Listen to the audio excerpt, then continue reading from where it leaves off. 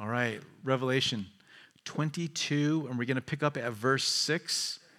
The title is, His Return is Imminent. I don't have any slides for you, but this would have been a great study for me to have slides for you, and you'll see why. But I just ran out of time.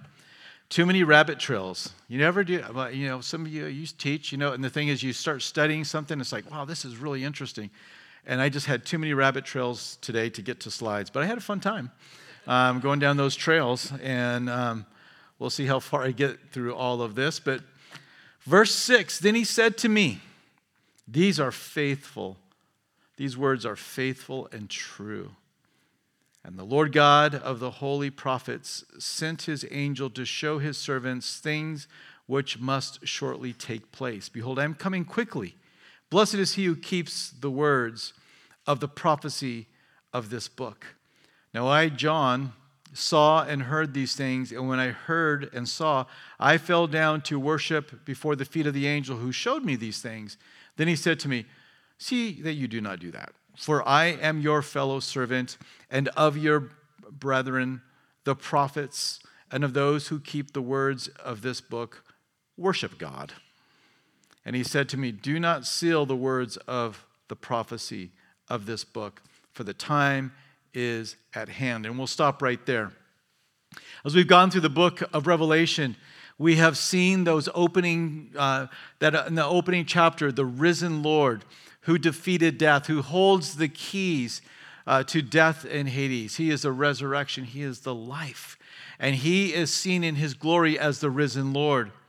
And then in chapters 2 and 3, we're given exhortations, 7 of them, to 7 different churches that were alive at the time that John was writing. Of course, he's on the island of Patmos in exile. The year is 96 A.D. He's at the end of his life. It's been some time since Jesus has risen and gone to be with the Lord, some 63 years about.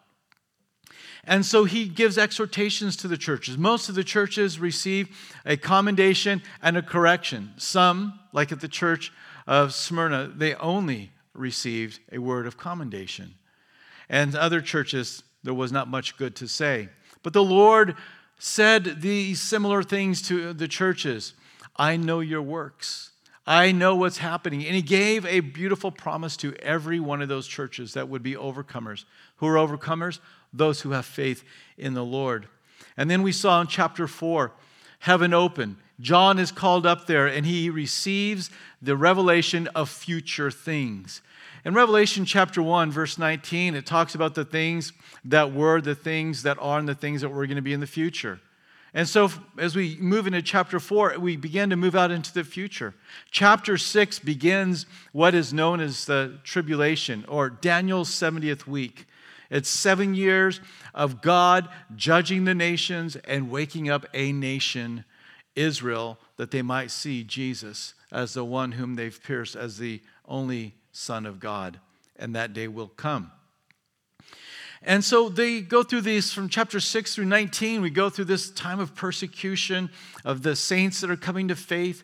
There you see the Antichrist on the rise. You see the false prophet. You see the rise of a one-world government controlling commerce and trade. You see a one-world religion. And it's all is based out of ancient Babylon, a revived ancient Babylon. But eventually that is destroyed. And the second coming of Christ takes place, and he rescues the people of Israel from down in the south of Israel all the way to the north. And it culminates with him coming and putting his foot upon the Mount of Olives just outside of the Temple Mount there in Jerusalem. And it splits in two, and he comes and he delivers those that are on the Temple Mount, about to be wiped out. And he then establishes his rule and reign for 1,000 years. The earth is going to be replenished. The earth is going to be rejuvenated. As I said in one of the recent studies, now we're not told whether that's going to happen in an instant or that's going to happen over that 1,000-year period of time. I really hope it happens in an instant because I would like to kind of see a recreation of planet Earth. However it happens, we read in the Old Testament that the desert places are going to be like springs, they're going to be like gardens, and the deserts are going to be just fields of flowers. It's going to be an awesome, rejuvenated planet which he will reign upon for 1,000 years. Now, there's going to be those that come into the tribulation Out of the judgment of the sheep and the goats, which is talked about in the Olivet Discourse, those who treated Israel well and will be welcomed in. Those who treated Israel poorly will not. Now, is somebody saved by treating Israel well and not saved by, forfeiting salvation by not treating them well? No. But those that are saved are going to be treating them well. And they are going to come into the kingdom. They're the ones, if you will, that Jesus said, I've invited people to come, but they wouldn't come. So now go into the highways and the byways and invite them to come. And it's going to be that marriage supper of the Lamb that they're being brought into. And there they will live in this 1,000-year reign. Now they're going to have offspring. At the end of that 1,000 years, it's the offspring of those who have come in through the great tribulation. That some will be led in a rebellion at the end of that 1,000 years by Satan to come and fight against the Lord, believe it or not. And the Lord will destroy him. At this time, up to that time, he's only been chained for 1,000 years, but then he will be thrown into the lake of fire where the false prophet and the Antichrist are. And we read last week about the new heaven and the new earth, specifically the city of Jerusalem, which is the gem of it all, literally, right? The gem. And it is a place where the bride of Christ will dwell. It's where the Lord will be. And so this is what's going to happen, and we end up in the eternal state, and beyond that, we don't have a lot of details, but there's a lot of time. There's a lot of time from that point forward, like eternity. God's got some great ideas. Don't know what they are yet, but we'll get to discover them, and we'll be able to learn them together, and it is going to be glorious. This is what we've seen in the book of Revelation. As we come to verse 6, it says, these words are faithful and true. You can go to the bank on it. You can count on that summary and everything that was declared in here as being that which will come to pass. This is not just wild exaggeration. This is not an overactive imagination. This is faithful and true words, as the Lord God of the holy prophets sent his angels to show. This is a prophetic word. It's a word from the Lord that he wants us to know is certain, and we can always rely upon the word of God and what he declares will take place in the future. And he's not in a rush, and he's not in a hurry to get it done. Now, we're going to talk about how it's going to happen quickly or it's going to happen soon, but we're not told when it's going to take place. There tends to be two opposite reactions among Christians to the book of Revelation. One of them is to put nearly zero emphasis on it outside of maybe chapters 2 and 3. And they'll talk about the 7 letters to the 7 churches. But outside of that, comments like, it's too confusing, it's too hard to understand, it's a hidden book, which is really interesting because the book is called what? Yeah, Revelation. And this is not a title that the church has given to it. This is what God says this book is. It's an unveiling of future things. And so many are afraid to deal with it. It's too controversial. Well, it is controversial, that's for sure. And people have aligned on either side of it. But is it a difficult book to understand? I don't know. You just went through it. Judge for yourself. You've got to study. There's a lot of imagery. But if you're willing to go into the Old Testament and study what God has already said, no book has more allusions to the Old Testament than does the book of Revelation. And the more you understand the Old Testament, the easier it is to come to a conclusion.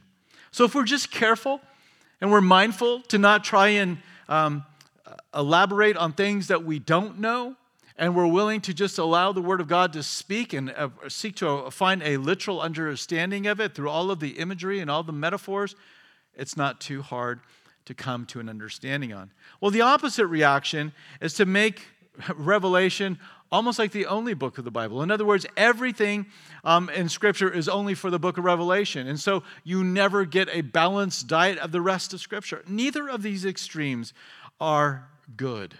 We should study it. We should be familiar with it.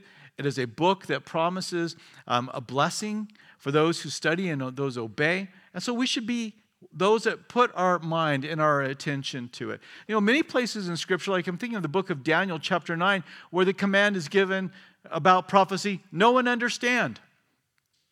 Know and understand. Here's what you can know and understand. Whenever God says know and understand, you can be pretty confident there'll be a great deal of ignorance around that topic. Just search it out. Look up in Scripture all the places where the Lord talks about maybe a mystery or ignorance or understand, and watch the confusion that exists around that topic. But we have the Word of God, and we have the Holy Spirit that teaches us and instructs us. What he says of this prophecy is that, verse 7, he's going to come quickly. And so we've talked about this recently as we've gone through, but what's quickly? I mean, how fast is fast? Because it's been 2,000 years almost. Well, again, we know how long the Lord's timetable is. If you were with us on our study on Sunday morning, 1,000 years is as what? 1 day.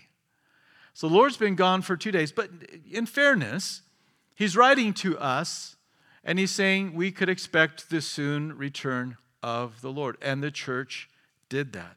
The early church lived expectantly that Jesus was going to return at any moment. This is why Peter had to write the defense and saying, listen, some mock and scoff at the teaching that Jesus is going to come. And they say, where is his appearing since he, departed? And he says, this is something that they forget about, and they don't understand that God is long-suffering, not wanting any to perish. So we know why the Lord is going to do this. But the New Testament describes us as currently being in what is called the last days. I could turn to many passages. There's some in 1 John, but here's one, Acts 2:16 and 17. Peter quoting says, but this is what was spoken by the prophet Joel. And it shall come to pass in the last days that I will pour out my Spirit on all flesh. Your sons and your daughters shall prophesy. Your young men shall see visions. Your old men shall dream dreams. So he is quoting from the prophet Joel and saying it's fulfilled, which therefore puts us in the time period that Joel spoke of, which is the last days. Again, you can find other references. 1 John talks about us being in the last days as well. Which brings us to this one point that I think is so important. I know we've hit it before, but just an opportunity to take a few more swings at a couple of topics before we wrap up this book. And that is the teaching of the imminence of Christ, that he could return at any moment. In other words, it's like it's hanging over our head. It's imminent. This is something that could happen without any notice. It's imminent. Now, if something has to happen beforehand, then you don't use the word imminent. But when we read through Scripture, the question we need to ask ourselves, although the New Testament does not use that word imminent, did the church live, and did the writers of the New Testament live like the Lord was about to come quickly? Did they expect him to come soon? One author, speaking of the doctrine of the imminent coming of Christ, said Christ's coming to rapture the church is always close at hand, in the sense that it could happen at any moment. I think this is one of the greatest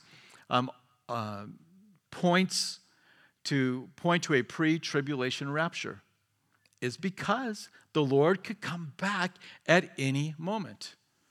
Other things may happen before Christ comes to rapture the church, like Israel might be formed as a nation again. But nothing must take place before. The emphasis on must. Nothing must take place before he comes. And the author goes on to say, if something else must take place before Christ can come, then his coming is not imminent. The necessity of something else taking place first destroys the concept of the imminent coming of Christ. This is why when you say, well, I believe that rapture of the church happens at the end of the tribulation, I can make you a really, really long list of things that must take place before that happens, which removes that element of imminent. And so, we don't know when it's going to happen. Only the Lord knows this. So this is the teaching that I think is so important for us to understand. Now, I don't want to just say that and walk on. I actually want to take a few moments to go through some of the New Testament references that I believe help to point this out. And the first thing I'd like to say is that to this point, that it's been 2,000 years, Jesus alluded to the fact that there could be an age. In Mark 13:7, he says, "But when you hear of wars and rumors of wars, do not be troubled, for such things must happen, but the end is not yet." So he kind of speaks about how there's going to be this expectation that it's now. And he's going to say, listen, things are going to continue on for a while. That's Mark 13:7. Romans 13:11, speaking about the time being near. "And do this, knowing the time, that now it is high time to awake out of sleep, for now our salvation is nearer than when we first believed." You can hear in the text, things are about to happen. Or how about in 1 Corinthians 7, verses 29 through 31? How quickly did Paul think the Lord was going to return? So quickly that he said, "It's my opinion you shouldn't even bother to get married." 1 Corinthians 7:29 says, "But this I say, brethren, the time is short, so that from now on even those who have wives should be as though they had none." Yeah, you guys can just have fun discussing that on the way home as couples, okay? I'm not going to give you any help. Verse 30, "Those who weep as though they did not weep, those who rejoice as though they did not rejoice, those who buy as though they did not possess, and those who use this world as not misusing it, for the form of this world is passing away." Wow, that's expectation, isn't it? I mean, your purchases, your emotional highs, your emotional lows, all of this stuff. He says, don't worry about it. Things are happening so quickly, you shouldn't even get tied up with this. And 1 Thessalonians 4:15, the expectation is that some would be present at the time of the rapture. 1 Thessalonians 4:15, "For this we say to you by the word of the Lord, that we who are alive and remain until the coming of the Lord will by no means precede those who are asleep." There was an expectation that they were going to be alive at the rapture. 1 Thessalonians 5:2, "For you yourselves know perfectly that the day of the Lord so comes as a thief in the night." I mean, this is something that can happen at a time you don't know, and it can happen quickly. Or Hebrews 10:25, "Not forsaking the assembling of ourselves together, as is the manner of some, but exhorting one another, and so much the more as you see the day approaching." The idea that Jesus is returning soon should cause church attendance to go up, not down. And two more verses we read of how the coming of the Lord is called to be at hand. James 5:8, "You also be patient, establish your hearts, for the coming of the Lord is at hand." And then again in 1 Peter 4:7, "But the end of all things is at hand. Therefore be serious and watchful in your prayers." I could keep on going. You know many of them. You've probably already added some to the list. This is clear. Not once, not twice. There are dozens of places where the New Testament speaks of us being in the last days, that the time is short, that it's at hand, which leads us to use the word the early church believed in the imminent return. So to be fair, imminent is not found in the New Testament. It's a concept that's there, and we put the title imminent. And if you think that's not fair to do that, just keep in mind the word Trinity is not in there either. So this is a fair way to look at it. And that's why I took the time to go through those verses to see.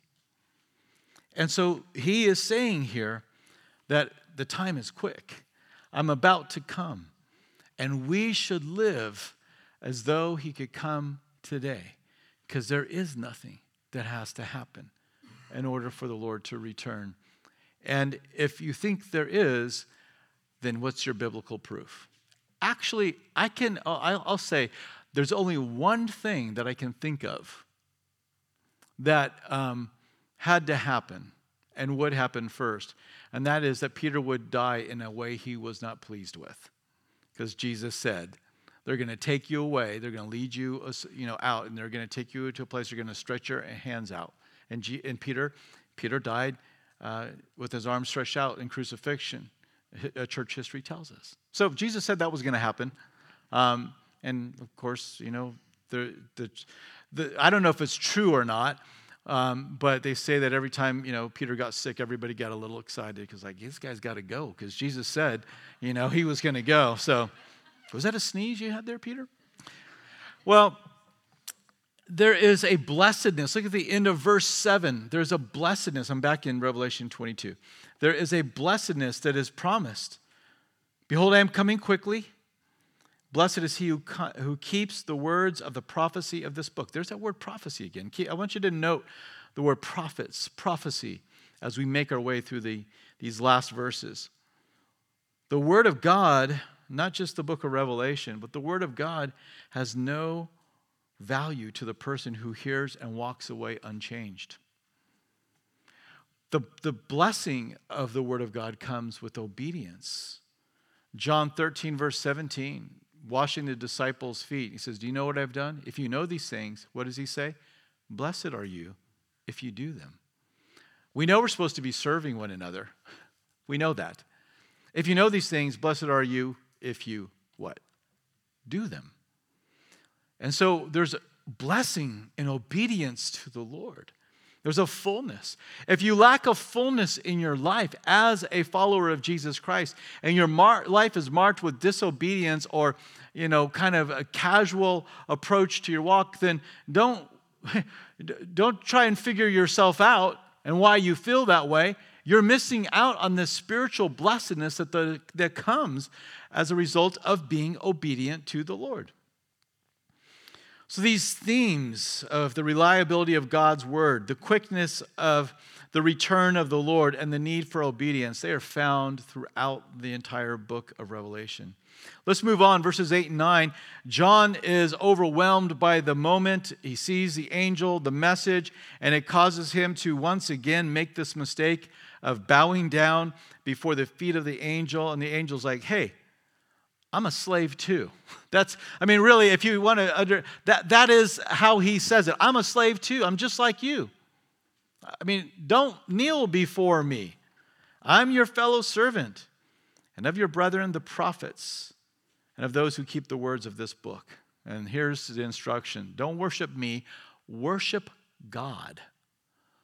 It's interesting how society and man can get so preoccupied with the lesser angels, and get all caught up in the angels. Angels don't want you to be caught up in them. The angels, if you get caught up in an angel, they're just waving you off up in heaven. What are they doing? Don't they know who the great one is? Don't they know that it's Jesus? That we are the ones that bow at his feet? That we are just like you? We are just servants and slaves of the Lord that need to obey the words of Scripture. I think we're going to stare at them for a while when we get to heaven. I make no mistake about it. It's like, wow, you got 4 heads. One's an eagle, one's a lion, one's a cow, and one's a man. That's impressive. Can you turn one more time? Because they're going to have some pretty interesting movements. But we're not going to worship them. Don't worship them. Worship God. And of course, Jesus received worship. We read in Hebrews 1:6 that angels worship him. That men worshiped him, Matthew 8:2, Matthew 14:33, John 9:38. People worshiped Jesus, and he never once did what this angel did, which is, don't do that. He always received it. He commended them because he is God and God is to be worshiped. Verses 10 and 11, let's read those again. Matthew 22 says, and he said to me, do not seal the words of the prophecy of this book, for the time is at hand. He who is unjust, let him be unjust still. What's that? He who is filthy, let him be filthy still. He who is righteous, let him be righteous still. He who is holy, let him be holy still. What's that? The time is at hand. Things are about to happen. It's a timely message, verse 10. Don't close this book up and put it away and not let anybody see it. This is a public document for the church. Make sure this gets out to them all. Now, Daniel 8:26, he was instructed to seal some of the events that were revealed to him, and the Lord says, because these are things for the latter days. Here, John is told the exact opposite. Don't seal this book because it is the last days. It's now. This is a timely message that we need to hear. So, you see the emphasis. This is a book to be read. Don't seal it. Don't close it. Don't, can I say, ignore it. Don't avoid it. Open it up. Leave it open so that people can read it, so that people can study. Why? Because it's about to happen. It's about to happen. And when we understand the times in which we are living, not to try and make some clear, timeline of every event that happens on earth to try and assign it to something, I think that there's real danger in that. Now, I don't think that there's no value in that. I mean, we need to look at the times in which we're living, the seasons. But listen, we can't make something out of everything. And I just believe that when we should know, the church will know. And so you've heard my statement maybe that, on this whole COVID-19, is this some specific sign that tells us that Jesus is about to come back? And my answer is no. What it is it's a statement that Jesus said that between the time he leaves and the time he comes back, right now, the church age, what we're living in, there's going to be wars and rumors of wars. There's going to be famines. There's going to be pestilences. These kinds of things are going to go on. So what do we see? We see these types of things going on, which tells us that Jesus was, what he had to say was true. So in one sense, it's a fulfillment of a prophecy that he said there would be pestilences, plagues, diseases, this type of thing. But this is just what's going to happen in the age, Jesus said, along with all those other things. I do believe there is significance of world events, but I just think we need to be cautious. If you can't turn to scripture verse and make plain sense of it, and I've got to hear you say it 10 times to figure out what in the world you're talking about, and I've got to know the secret, thing, I just don't care. I don't want to know it. The Lord doesn't hide in the shadows. He makes things known. We've got a book of Revelation. All that to give us caution. But here's the thing. We are in the last days. How can that be? Well, in the Old Testament, they were headed towards the last days, right? We already read that one passage of Joel talking about the latter days. We could go to Ezekiel. We could go to Daniel. We could go to probably Zechariah and Joel and many others. And they all were talking about coming to the last days. When Jesus came, died, rose from the dead, and ascended to the Father, that line of heading to the last days took a 90-degree turn and goes up. And so now we're no longer headed out in time towards the latter days. We kind of are going out to that moment, and now we run alongside the latter days. Not a line going out into a distant future. We are in the last days. We are parallel to the last days. And so we're not waiting for things to be fulfilled. We can cross over into these prophecies that we've been reading about at any moment. And that is our hope. And it is to be alive. And so this is what Scripture wants us to have, is this at-hand mentality. Well, what about verse 11? Well, again, if verse 10 is a timely message, then verse 11 is, there's no time to change. That's kind of the idea of this. Clearly, this angel is not recommending that you go live a godly life and just stay there and just live it out. The point is, we are so close to these things. It is so near to happening that when it begins to happen, that there's going to be such a ferocity of these events. It's going to happen with such quickness that one thing's going to turn into another, one plague after another war, after another disease, after another earthquake, and it's just going to be you can't even, it's like a boxer that can't even fall to the ground because the opponent is punching them so much. They can't even find their way to the mat. And that's the idea, is that when this all begins to happen, nothing is going to slow it down.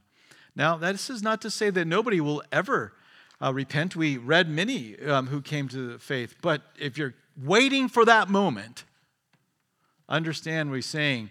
That moment is going to overtake the majority of the planet in such a way that they're not going to have a chance. It's like, yeah, but I will. But how do you know you're not of the 50% of the population of the planet that's destroyed in one of the cataclysmic events? You don't know that you're going to have time. You don't know that you're going to have the next day. Man is going to be more rare than fine gold. And so there won't be time to change. I think that is the idea that is trying to be communicated. Verses 12 through 15, we see more about the blessings for obedience. And behold, I am coming quickly, and my reward is with me to give to everyone according to his work. I am the Alpha and the Omega, the beginning and the end, the first and the last. Blessed are those who do his commandments, that they may have the right to the tree of life and may enter through the gates into the city. So in verse 12, we see the reward for obedience. The Lord is going to reward us according to our works. We are not saved, right? According to our works. We are saved by the grace of God through faith. So Jesus' finished work, that's what gives us salvation. But among those who are saved, our works will be judged. Jesus is coming with his reward. Now, how do you hear that? Behold, I'm coming quickly. What's the tone of voice that you hear in that? Is it, I'm coming quickly and my reward's with me? I mean, how do you hear the Lord? Or do you hear him saying, I'm going to be home soon. I'm coming back for you soon. And I've got a reward for you. I mean, listen, many moms and dads have talked to their young kids and say, hey, I'm going to be home soon and I have something for you. Right? I remember coming back from these trips, all the mission work, I've been able to go to some pretty interesting place and pick up some pretty interesting things. And the kids were, they were always ready to dig through my suitcase to find what I brought home. So I don't think this is a voice of intense sternness. I think it's like, hey, I'm coming quickly, and I've got something to give you. And it's going to be according to your work. I only hear a positive tone. Well, I don't care about rewards. He does. He cares about rewards. And I can tell you that as a dad, and you know as a mom or dad, if you would have brought some gift home to your kids, I'm like, I don't care. Keep it yourself. I'm not into your gifts. Oh, offensive. Well, I'm not into rewards. Well, my encouragement to you is to change that mindset. Don't be a spoiled brat and start being appreciative for what the Lord wants to give to you. And look for the reward according to the work. So, what is the work? I don't know. You've got to find that out. Use your spiritual gifts. Engage. Put your hands to the plow. And what's the rest of that? And don't what? Don't look back. Which is another way to say, get busy serving and what? Don't stop serving. Well, for how long? Until he comes. Until he comes. How awesome is this moment going to be? To see Jesus and to see the reward that he has. A reward that he clearly is really excited about. And so the blessing, some of these blessings are identified. We see who he is, his presence, right? The Alpha, Omega, beginning, the end, first and last. It's him. That's certainly part of the blessedness. And then he says, blessed are those who do his commandments. Now, some of you have a different translation, right? Does anybody have anything different? I'm there in verse 14. Blessed are those who do his commandments. Yeah. Blessed are those who wash their robes. So you've got the wrong Bible. Sorry. No, I'll talk about it. I'll get to that in just a moment. But there's a blessedness that is being promised because we identify ourselves with the Lord. And because, as we go on, we have the right to the tree of life. right? We talked about the eating of the tree of life last week, and we have access to the city, that great Jerusalem that's coming down. And so this is the blessings that he is talking about. But why this variant? What I just identified here is called a textual variant. Do his commandments, or is it who wash their robes? Now, both of them communicate the same idea of walking in holiness, right? When you look at that, I say, well, okay, do his commandments, holiness, wash the robes, being clean, being holy. It communicates the same idea. So as with all of the variants, nothing is ever lost in the communication.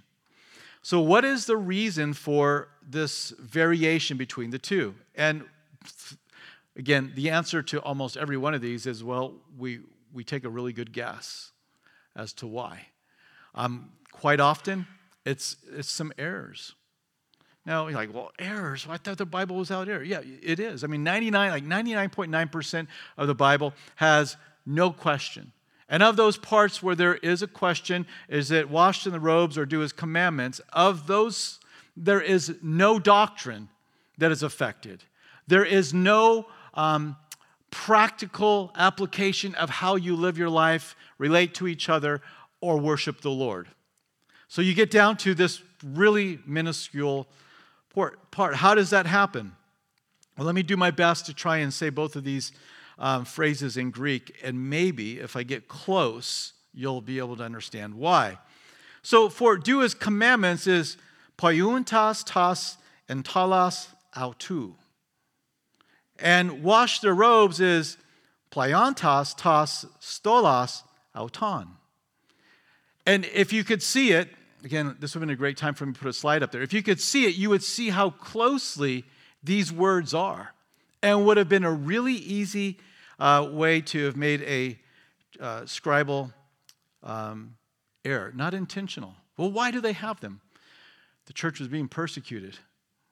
And so they were always picking up and running. There was attempts to get rid of these things, the text. Also, they were growing so fast. I mean, the church was growing so fast. It was being translated into different languages. They had a hard time keeping up with the demand. We've heard a lot about supply and demand lately. They had a hard time doing it. So under intense pressure, under a huge demand and need for them, and you didn't have a scribe class of people like they did in the Old Testament when they were writing. So you had these variants. Now, I realize for some this is so troubling, and all I can encourage you to do is actually do some reading on it, and you won't be troubled, because there is thousands of manuscripts. And when you compare all of these manuscripts, they come to a place where these variations are so small. So how do they decide? Well, ultimately it comes down to an interpreter's choice, a translator's choice. And so one of the things is, what is the earliest translation? What did the earliest translation say? It so happens that in this case, the earliest translation is who washed their robes. That is the earliest textual writing we have. Those who do his commandments, that is in some of the later manuscripts. So that's one. Did it come first? That's one way. It doesn't solve the issue, but that is one way. Another way is, and this might sound surprising, but if you think about it, and you're just going to have to think out on your own, is what is the more difficult translation? What is the one that is the most difficult? Because the thought is, there would be a tendency for subsequent writers to try and solve problems, not make problems. So these are a couple of ideas. And there are other things. What school, what class of manuscripts did it come from? And did they have any tendencies in that particular group? So there's a lot of things that come into play. But what I want you to see most of all is, what is the difference between do his commandments and wash their robes? There's really no difference. It's the same idea that is being communicated, and that is that of being holy. Let's move on. Let's look at verse 15. It says, but outside are dogs and sorcerers and sexually immoral and murderers and idolaters and whoever loves and practices a lie. So all kinds of people. Now, dogs is just it's a metaphor for those that are sorcerers, sexually immoral, murderers, idolaters, and lovers and who loves and practices lies. So great consequences for being disobedient to the word of God. Access into the presence of the Lord, the Alpha and the Omega, the beginning and the end, will be denied. The great curse of hell, the lake of fire, is that you're not able to be in the presence of God.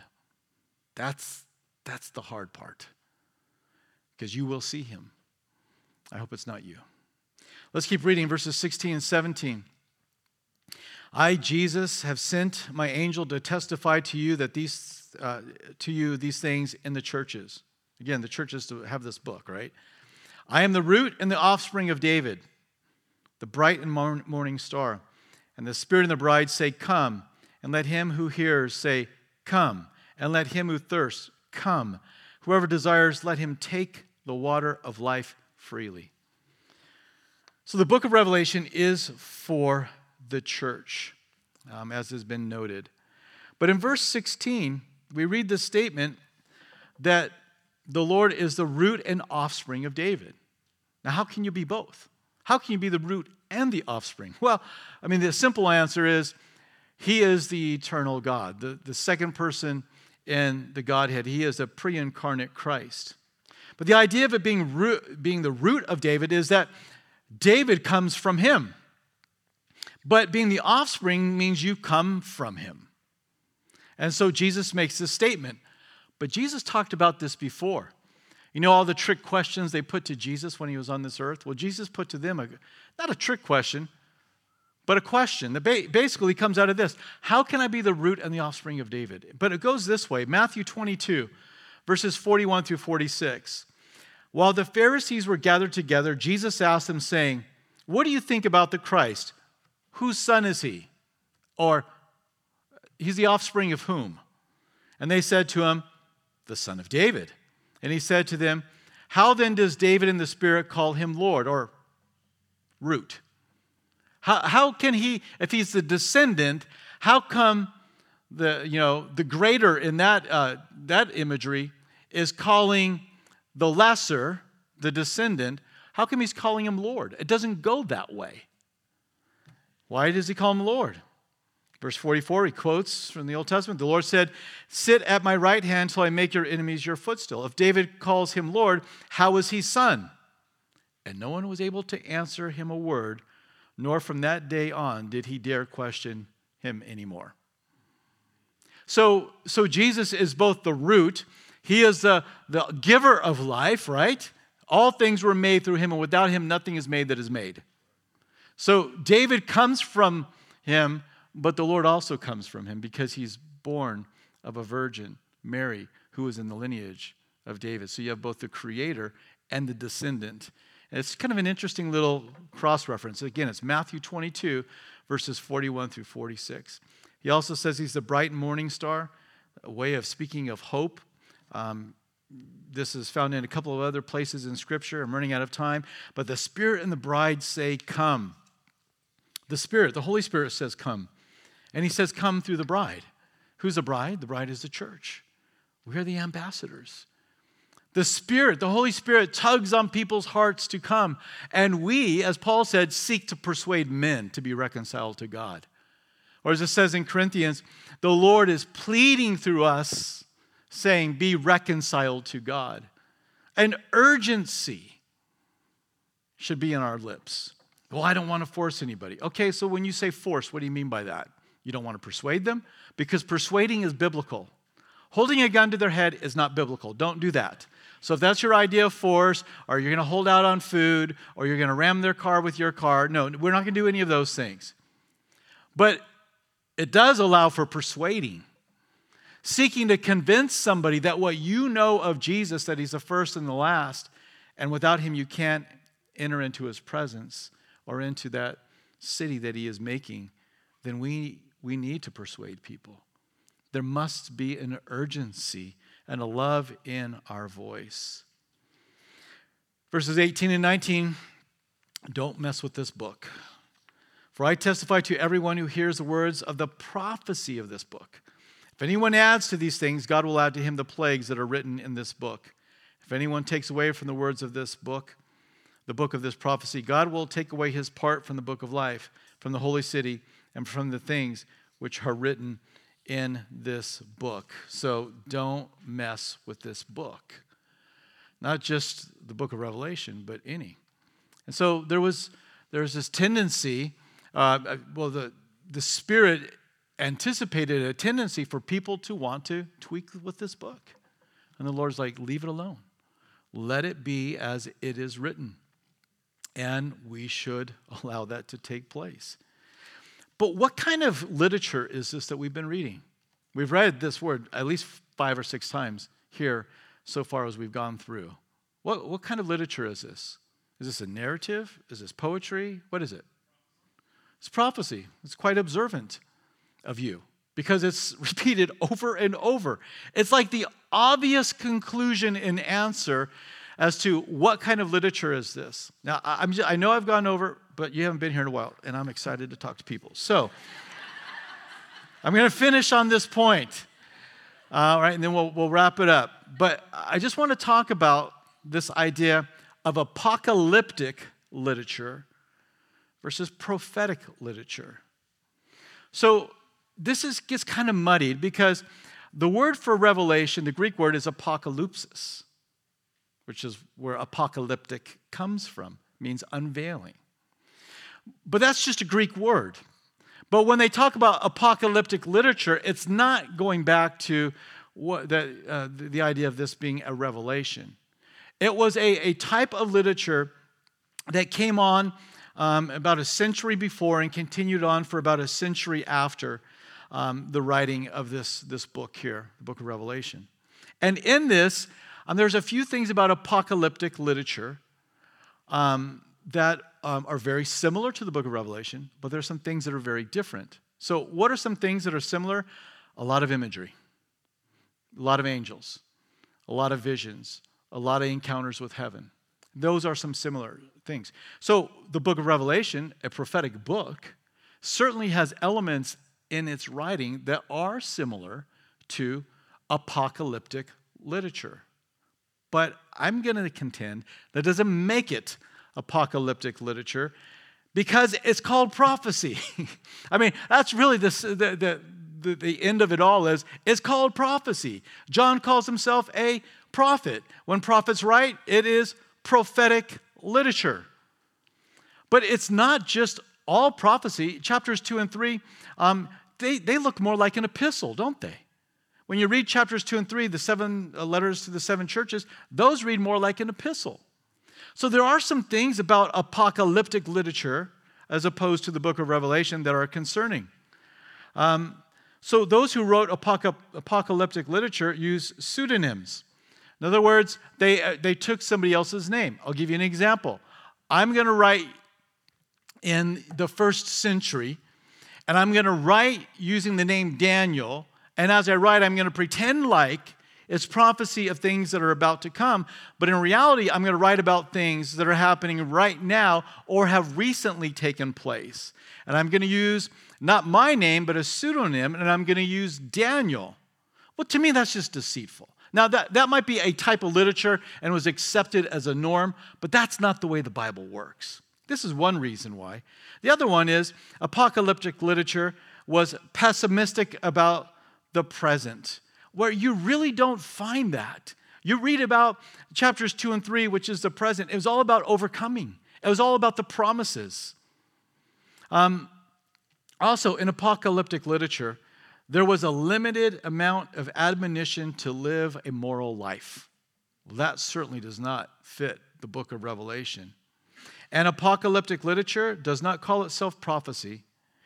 So here are some of the reasons why. Now, what's the difference? Okay, I want to be clear. This is like if you go study on this on your own, and I encourage you to do that, of course, what you're going to find is A lot of people who believe this is prophetic literature are very comfortable of also calling this apocalyptic.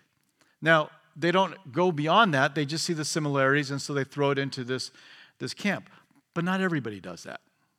And so while they may call it apocalyptic, and that's the end of the story, that's just a type of literature, others will say apocalyptic, and they begin to throw in some therefores to it.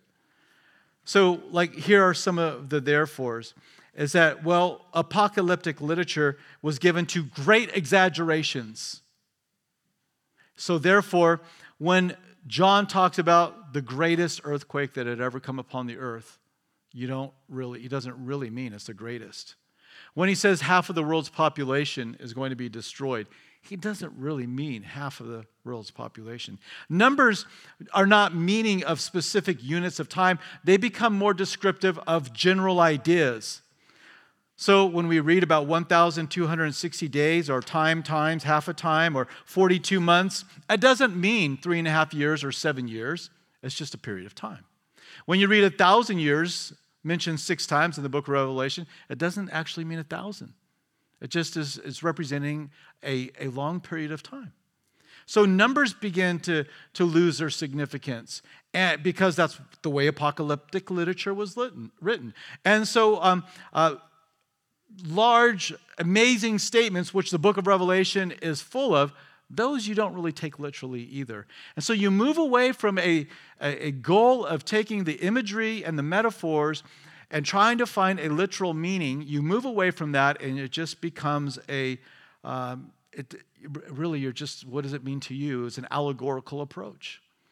So while some believe this is prophetic and they're happy to use the word apocalyptic, I want to warn you, if you ever read a book on Revelation, read that part of the book first and see where they say what kind of genre or what kind of style it is. So what is this? Well, it is prophetic. Let me close with what one author says on this subject. He says, the best conclusion for understanding the nature of the revelation of John, and this is Paige Patterson, by the way, is to see it as a prophetic circular letter which not infrequently makes use of apocalyptic imagery and device. Clearly, the author stood his role as that of a prophet. On the other hand, he lived in a day of conflict with imperial authorities and had learned the value of the apocalyptic as a mode of communication to the faithful.